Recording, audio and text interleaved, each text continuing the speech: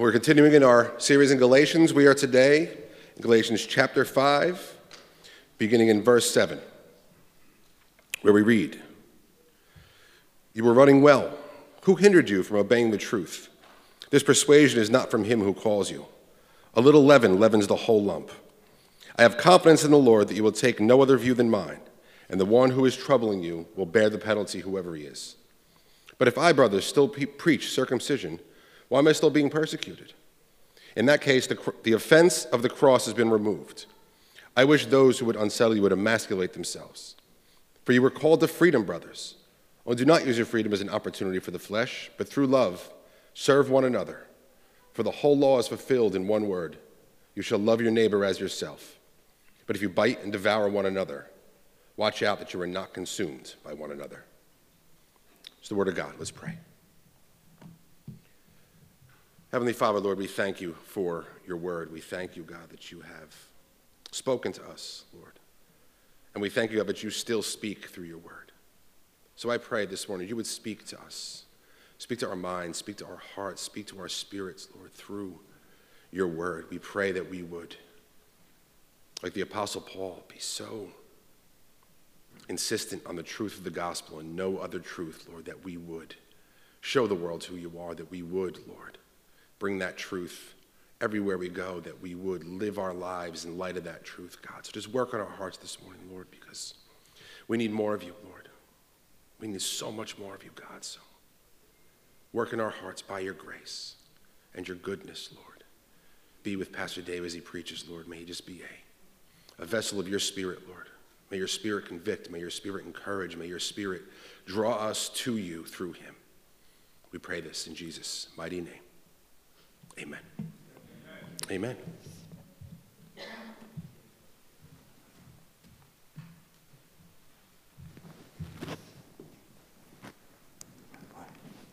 Hey, good morning, all.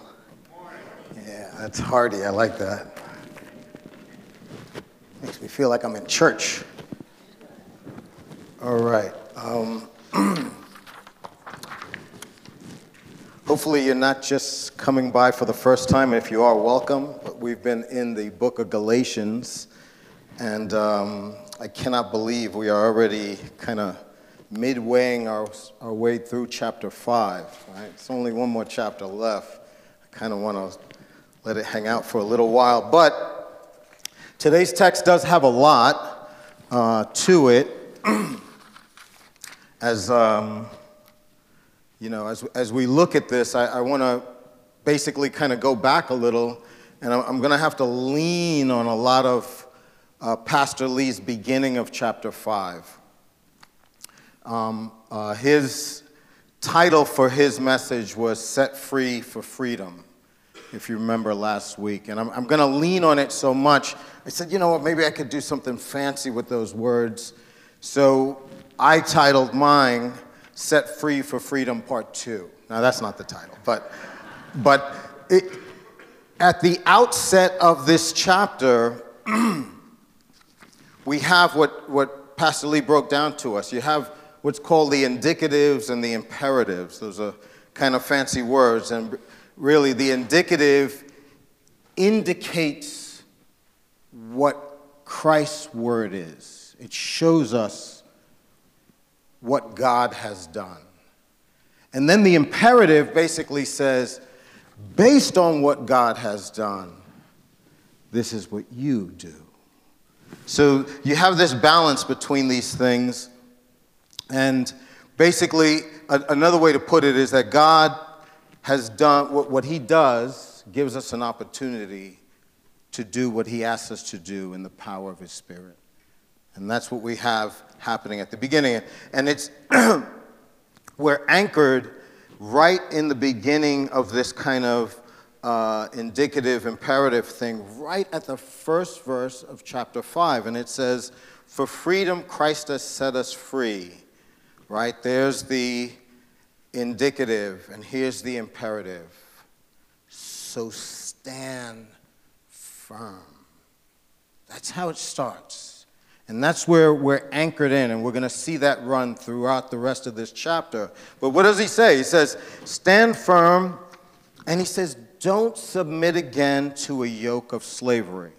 And you know that's what's been going on here in Galatians, is this whole idea that these folks came in and they're basically saying that Christ is not enough. And throughout this little epistle, Paul has basically argued that, you know what, Christ is enough. He is complete. That everything that you had when me and Barnabas came to town and gave you the gospel, that is enough to see you before God in heaven. That is enough. And yet, something has happened along the way, and Paul has now seen that their joy has been robbed. Their assurances have been robbed. Right? We saw in the previous chapter, chapter 4, he's telling them, hey, don't act like slaves, man. You're not slaves to the law anymore. You are heirs. Heirs to God. You are heirs to God. So he's trying to encourage them in this imperative. He says, listen, stand firm in your faith because Christ has set you free. But he gives this most impactful argument against the law in verse 4. And he says this is probably the most emphatic one. He says, you are severed from Christ, you who would be justified by the law. You have fallen away from grace. He's saying you guys are using the law. You're using bits of the law. You're using enough of the law that you think it's going to make you secure in Christ. And it's actually going to do the very opposite that you think. And he ends in verse 6, and he says, he reminds them again, he says, circumcision or uncircumcision, none of it counts for anything, but only faith working through love. So there you have kind of like the foundation that's going to kind of run through now, through our text today, starting at verse 7. And in verse 7, the beginning of verse 7, Paul uses a metaphor. Now, we see a lot of metaphors in the Bible, especially in the New Testament. But we have this metaphor, and I'll just share a quick story with you. I had a friend at work, big-time runner. This guy's got like multiple marathons under his belt, always in local races, and there was a time when I thought that maybe I might, perhaps, possibly, maybe run the marathon. So I would ask him questions all the time. By the way, if you want to know if I actually ran, I did not. Just want to get that out there so I could just get to the sermon. But I would ask him many questions, and he said something that was, it always stayed with me. It always stayed with me. He said, the marathon is long. He said, that's a long race. He said, but you don't run scared. He said, you don't run in a way that says, I may not make it. He says, you're going to make it. You run your race. He says, run, don't be afraid.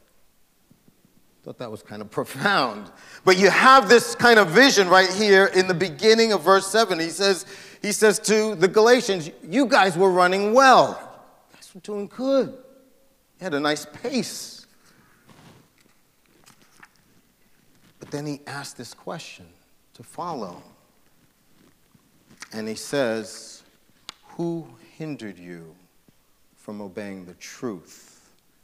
And at that question in the next few verses, basically we're going to look at the tactics of a false teacher, the tactics that false teachers use, at least in this context. But I would say that if you look at the church at large, you could say those tactics are being used even today.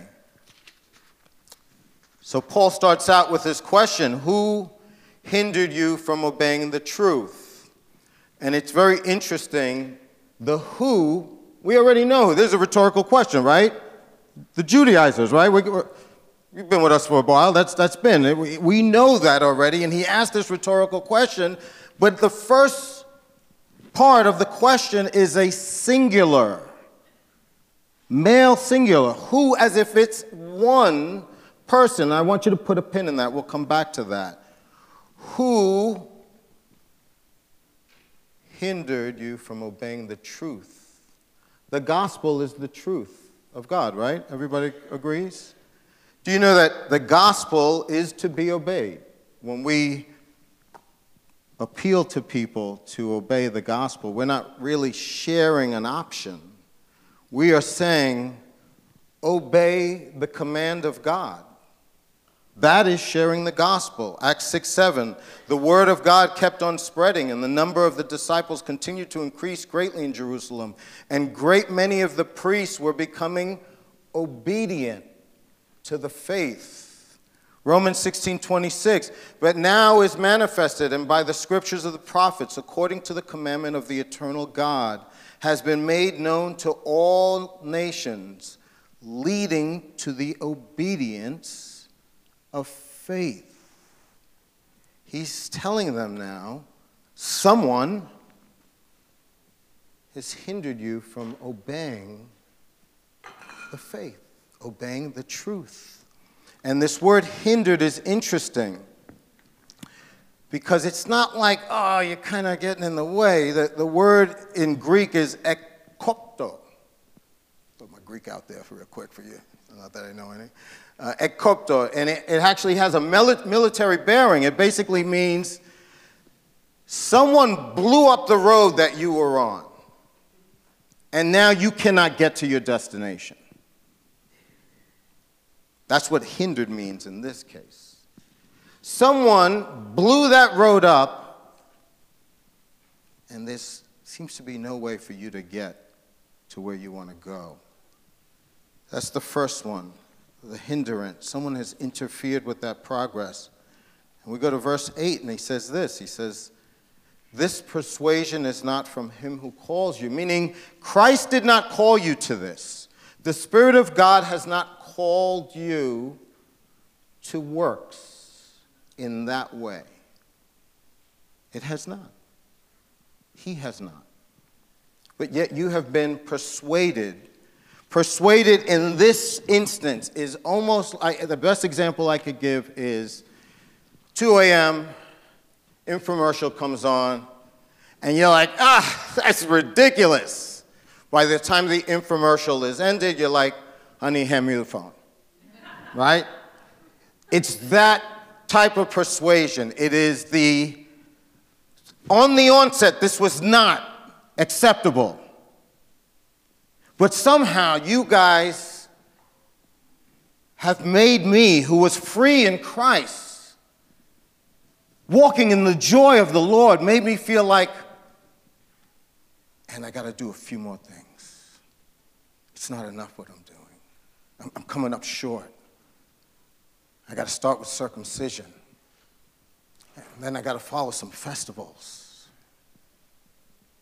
And then I got to watch what I eat.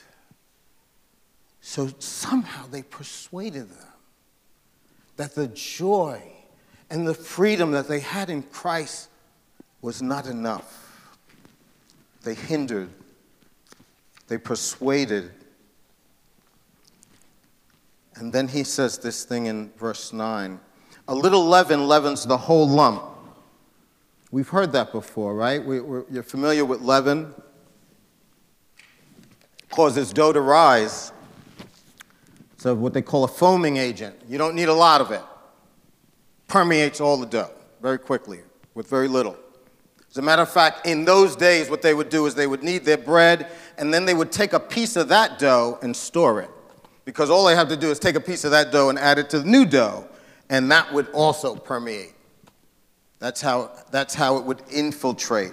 And oftentimes in the Word, not every time, it speaks of sin and corruption. As a matter of fact, in Matthew 16:6, Jesus said to the disciples, watch and beware of the leaven of the Pharisees and Sadducees. Watch their teaching.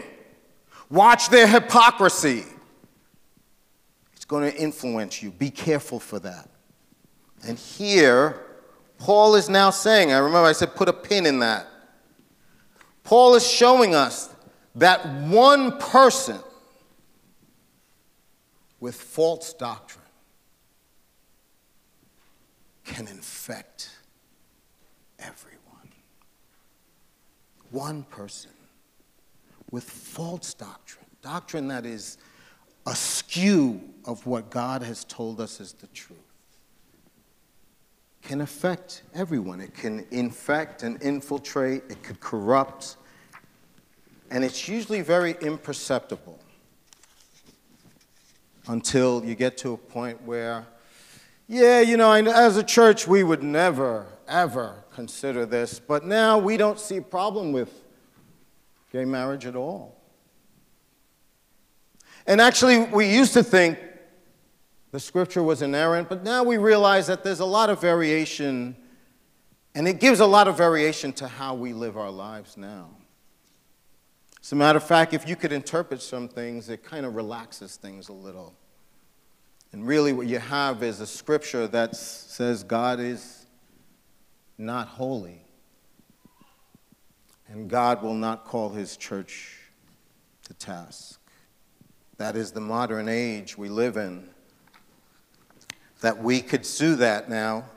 And Paul is showing that this is how it infiltrates the church. This is how it affects the church. And this, Galatians, is how you have been affected. So those are the three. I know I owe you one more. I said there's four. But we go to verse 10, and he says this. And he gives the Galatians a vote of confidence. He says, hey, I have confidence in the Lord that you will take no other view, and the one who is troubling you will bear the penalty, whoever he is. He said, hey, guys, I don't have confidence in you,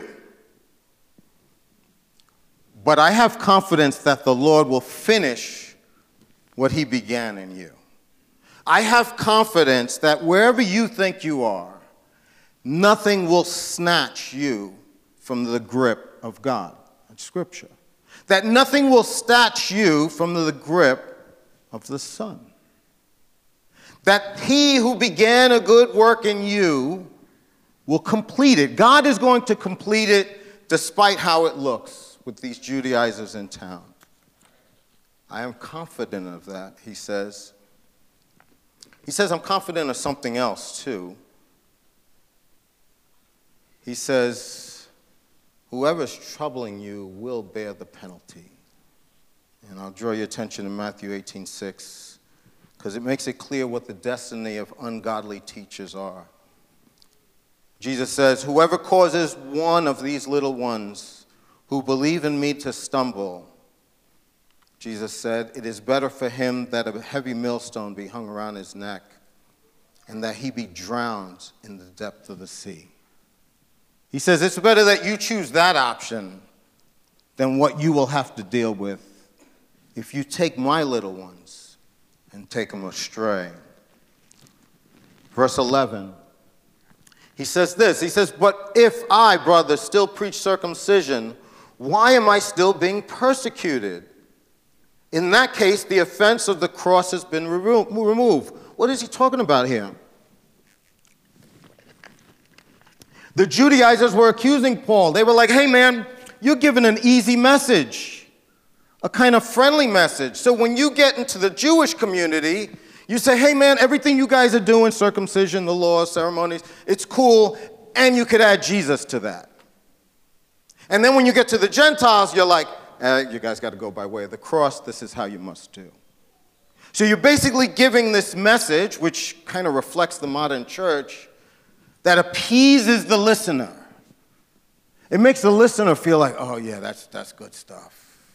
That's good stuff. And this was the accusation. And they kind of dogged Paul at every turn. If you look at Acts, after Paul's conversion, wherever Paul went, the Judaizers, the Jews, were there to dog him out. Wherever he went. They were always, it was like a negative fan crew.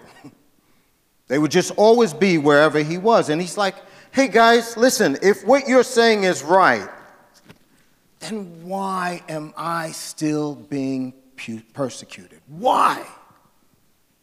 Because what you're saying is wrong. And really, the cross is an offense.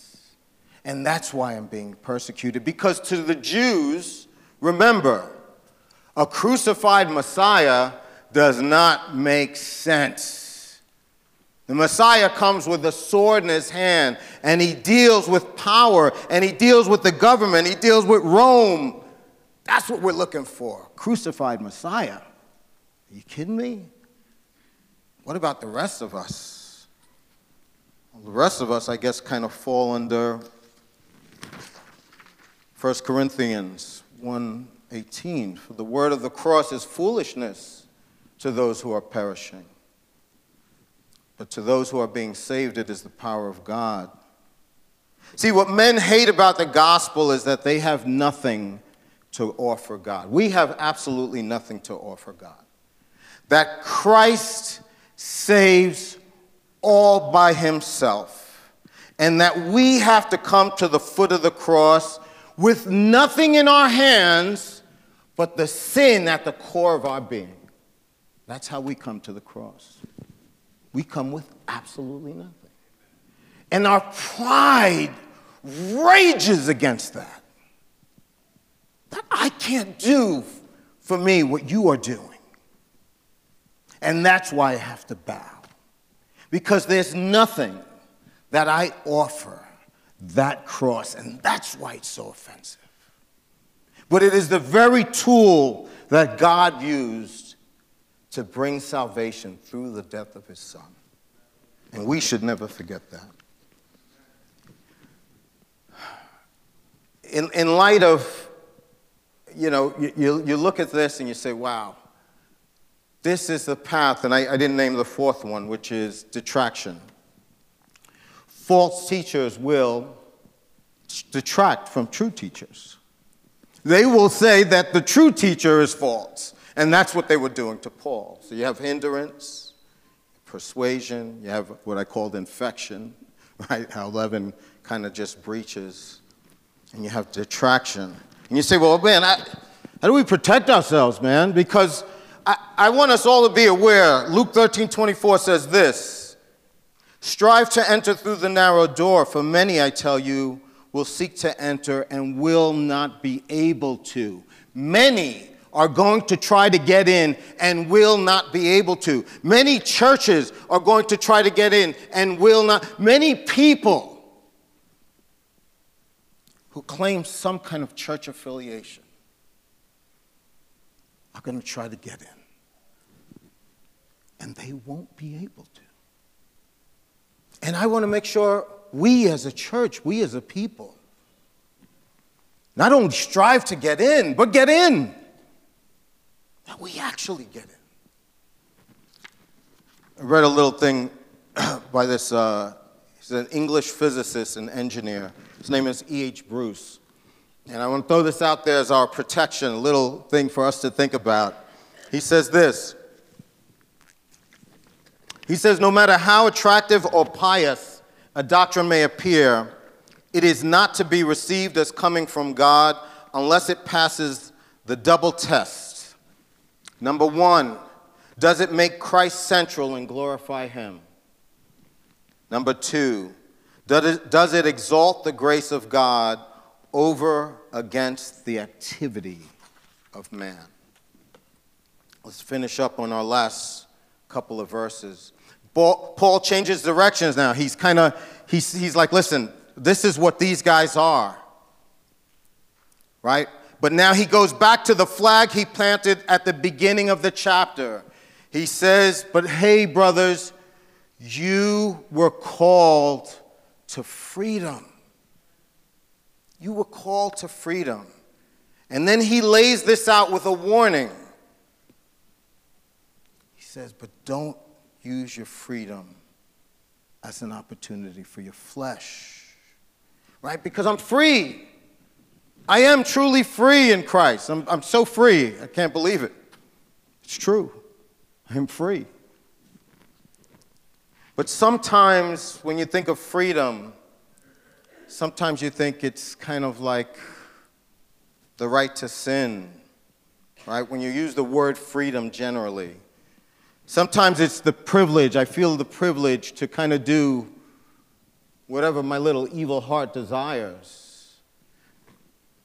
Freedom in Christ is a little different. It's a spirit-given desire. It's a spirit-given ability to do the things I should do before a holy God. The things that I should do before a holy God. And here's something interesting. He says, don't use it as an opportunity to serve your flesh, but through love, serve one another. He's saying, listen, the antidote for you wanting to serve yourself is go serve your neighbor in a loving way. He's going back to Leviticus. In Leviticus 19, I didn't put all the scripture here. Leviticus 19, I think the 17th verse talks about this. Love my neighbor as myself. But if you look at Leviticus in the whole chapter, starting actually in the 10th verse, it talks about all these ways to love your neighbor. And Paul just captures it all and he says, love your neighbor as yourself. And don't tell me you don't know how to love yourself. Think about the many ways you love yourself and hug your neighbor with it. Hug your neighbor with it. And he actually twists the words. He actually uses a play on words.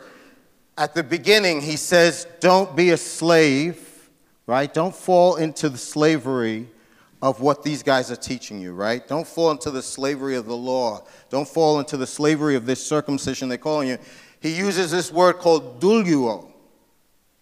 And now he uses the same word when he says, this is how you should serve your neighbor. I become a slave to the call of Christ. I become a slave to how I love my neighbor. And it is profound. It is profound. He says this. He says, for the whole law is fulfilled in one word, that I love my neighbor as myself. And then he brings us to verse 15, which is kind of askew. He says, but if you bite and devour one another, watch out that you are not consumed by one another. And I look at that, I'm like, whoa, what just happened? And what happened is that these folks were starting to operate under the law. And here's what happens when you start to operate under the law.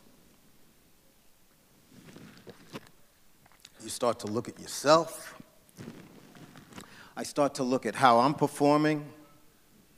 I start to look at how you're performing, and you guys are doing terribly. That's what happens under the law. I start to feel like, hey, man, I'm doing a lot of the law stuff. I'm doing a lot of the legal stuff. You're not. Or I start to feel like, look at who's coming. She always thinks she does the law better than everyone else. And we start biting at each other. Because what we forget is that the law does not give us the power to do the things of God. The law only shows my weakness. It shows that I can't do those things. And if I'm starting to operate under the law and not under God's grace, then I'm going to start biting it, man. As a matter of fact, the way they say biting, and basically it's very animalistic, the way the scripture is written. You guys are clawing at each other. And he says, this is typical of saints that are trying to be sanctified by keeping the law, by their own power, by their own strength. And the problem is we can't do it. That's why you can't let legalism get a hold in your life. And it's very easy, and I'm going to describe to you how easy it is. And I'll conclude with this. You were running well, weren't you? Right? That's how he starts this verse. He says, you were running well. And then he asked the question. And he asked the question because he's basically trying to jar the Galatians to say, listen, you guys were running well, were you? And what happened now? What happened now that now when you come to church, it feels like a burden? What happened? That now you sing and it's like, What happened that, you know what? I don't even go to that study anymore. I kind of just lost steam. He's saying, what happened to you guys? What happened when you start to operate under your own power? These things become law now. All the things that we have been called to do, which enriches the life of a believer, becomes law when we do them without the power of God. And the only reset I could give you is, how do I come out of that state where I'm no longer persuaded by the things that have no meaning, where I'm no longer drawn and hindered, where the road is blown up before me? How do I come back? And I will bring you back to the offense of the cross. That is how you come back. Because the cross is an offense not only to the one who doesn't know Christ, it is also an offense to the one who does.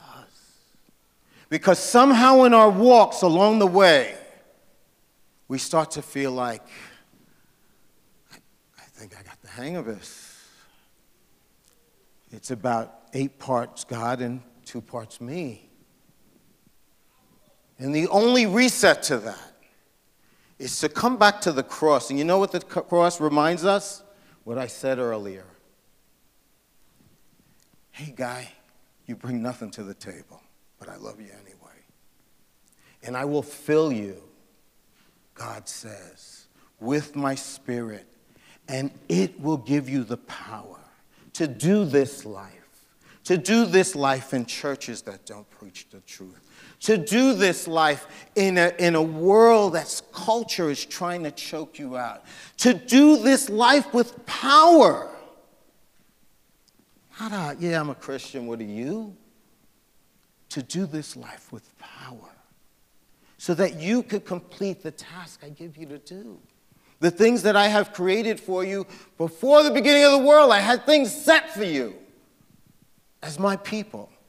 Things for you to do. Things strictly for you. The Spirit gives us power to do that. Let's pray. Father, I ask that you would, I think we're all aware of the outside of these doors, Lord. But it would be a terrible shame if we came in here not seeing who you are, not realizing your grace, thinking that this is just something I do. So I ask that you would forgive us. I ask that you would draw us back to you in a way that shows us the cross and how that cross reveals our inability from day one to the day you call us home. We have no ability before you, Lord, but your grace is sufficient. Help us to saturate ourselves with that grace so we could know the joy of salvation, that we could bring this joy to someone else and show them, yes, you must obey the gospel, but God will fill your life. The living God will fill your life. Fill us, Lord, anew. Father, bring your word to life in our hearts. Help us to recognize a love for each other that truly shows that we are yours. These things we ask, and we ask by your mercy, Father, that you would fill us with what Hebrews calls the Spirit of grace. We ask these things in Jesus' name. Amen. Amen.